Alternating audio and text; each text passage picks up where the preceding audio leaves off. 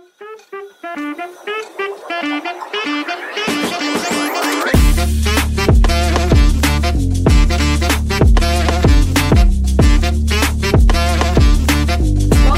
the Community Corner Podcast, Personal Finance Edition. I'm Rashmi and I'm joined by my co-host, Olivia.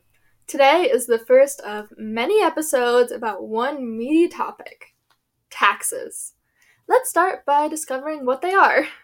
So essentially, taxes are mandatory contributions on people or firms by governments, whether that be local or national governments. They finance various services that help improve your life.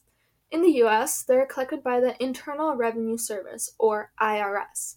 They are collected to improve the economy of the country and make life better for everyone, benefiting from what those taxes are funding. Taxes are applied to money or valuable assets that people have. There are multiple types, but a few major ones apply to all people. Income taxes are taxes from the entire income. Payroll taxes are similar, but they're taxes taken away from your pay by your employer to pay the government for you. Sales taxes are taxes put on goods, usually at a specific percentage for the type of good. They're the reason that things cost more than they are priced at, added onto payments at the register. One more major tax is property tax. That's a tax based on value rather than money. Property taxes are for land and, what a surprise, property that you own. Some taxes are taken on a scale with a progressive percent, increasing as value or money increases, like income taxes. Progressive taxing systems make sure that wealthier individuals are paying their fair share, and that poorer individuals aren't overpaying. In the U.S., there are 7 federal tax brackets on income, ranging from a minimum of 10% of your income to 37%. Overall, taxes are paid at different times of the year. Some, like sales taxes, are paid whenever they come up during a transaction, while greater sums are paid at a certain time each year. You likely heard of April being tax month.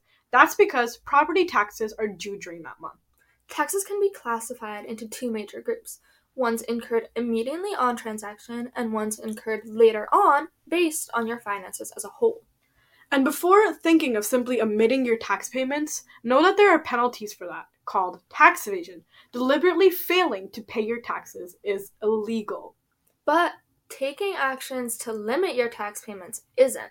That's tax avoidance, and it's completely legal. This is usually done by taking as many deductions and credits as you possibly can. For example, parents can claim child tax credits. The reason why it's legal is because there are provisions written into law. All of this begs the question, why? Why are we paying taxes? Well, simply put, they're essential to keep the government and even our society running. Our government does not make any profit. The only way it can earn money to provide service to its citizens is by asking for taxes. These taxes are what fund services we use every day. Think about it. Taxes fund our roads, emergency services, our national defense, and other taxes can fund local programs like public schools.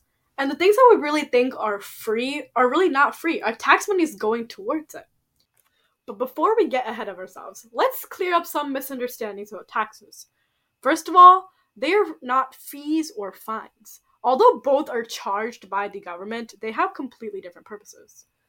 A fee or a fine is used to pay for access to extra services or to punish unlawful acts, while taxes are essential to sustaining the country. For example, there might be a fine for littering, but that's not the same as a tax that everybody pays. And know that online transactions are not tax-free. Any money you make online is still income, and it will be taxed that way by the IRS. You're required to report online income, and not doing so will count as tax evasion, which has serious penalties. Payments you make online or with online money are also taxable.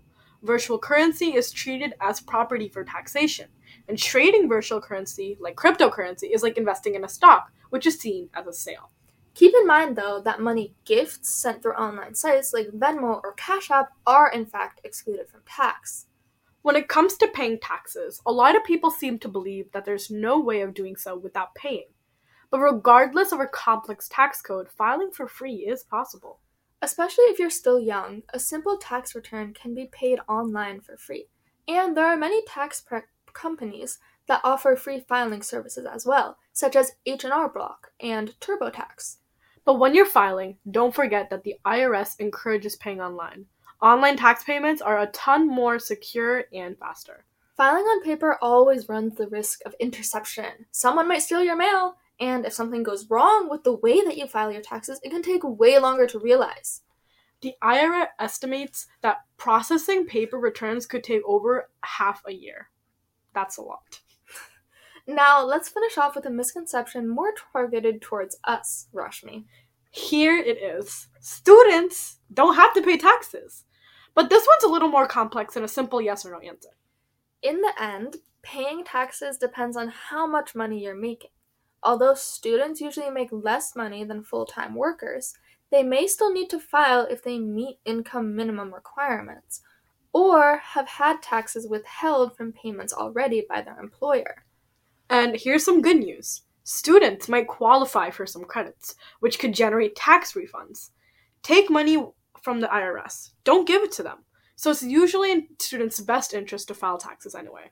If you're a student earning more than $12,550 in the current tax year anyways, you will be required to file regardless.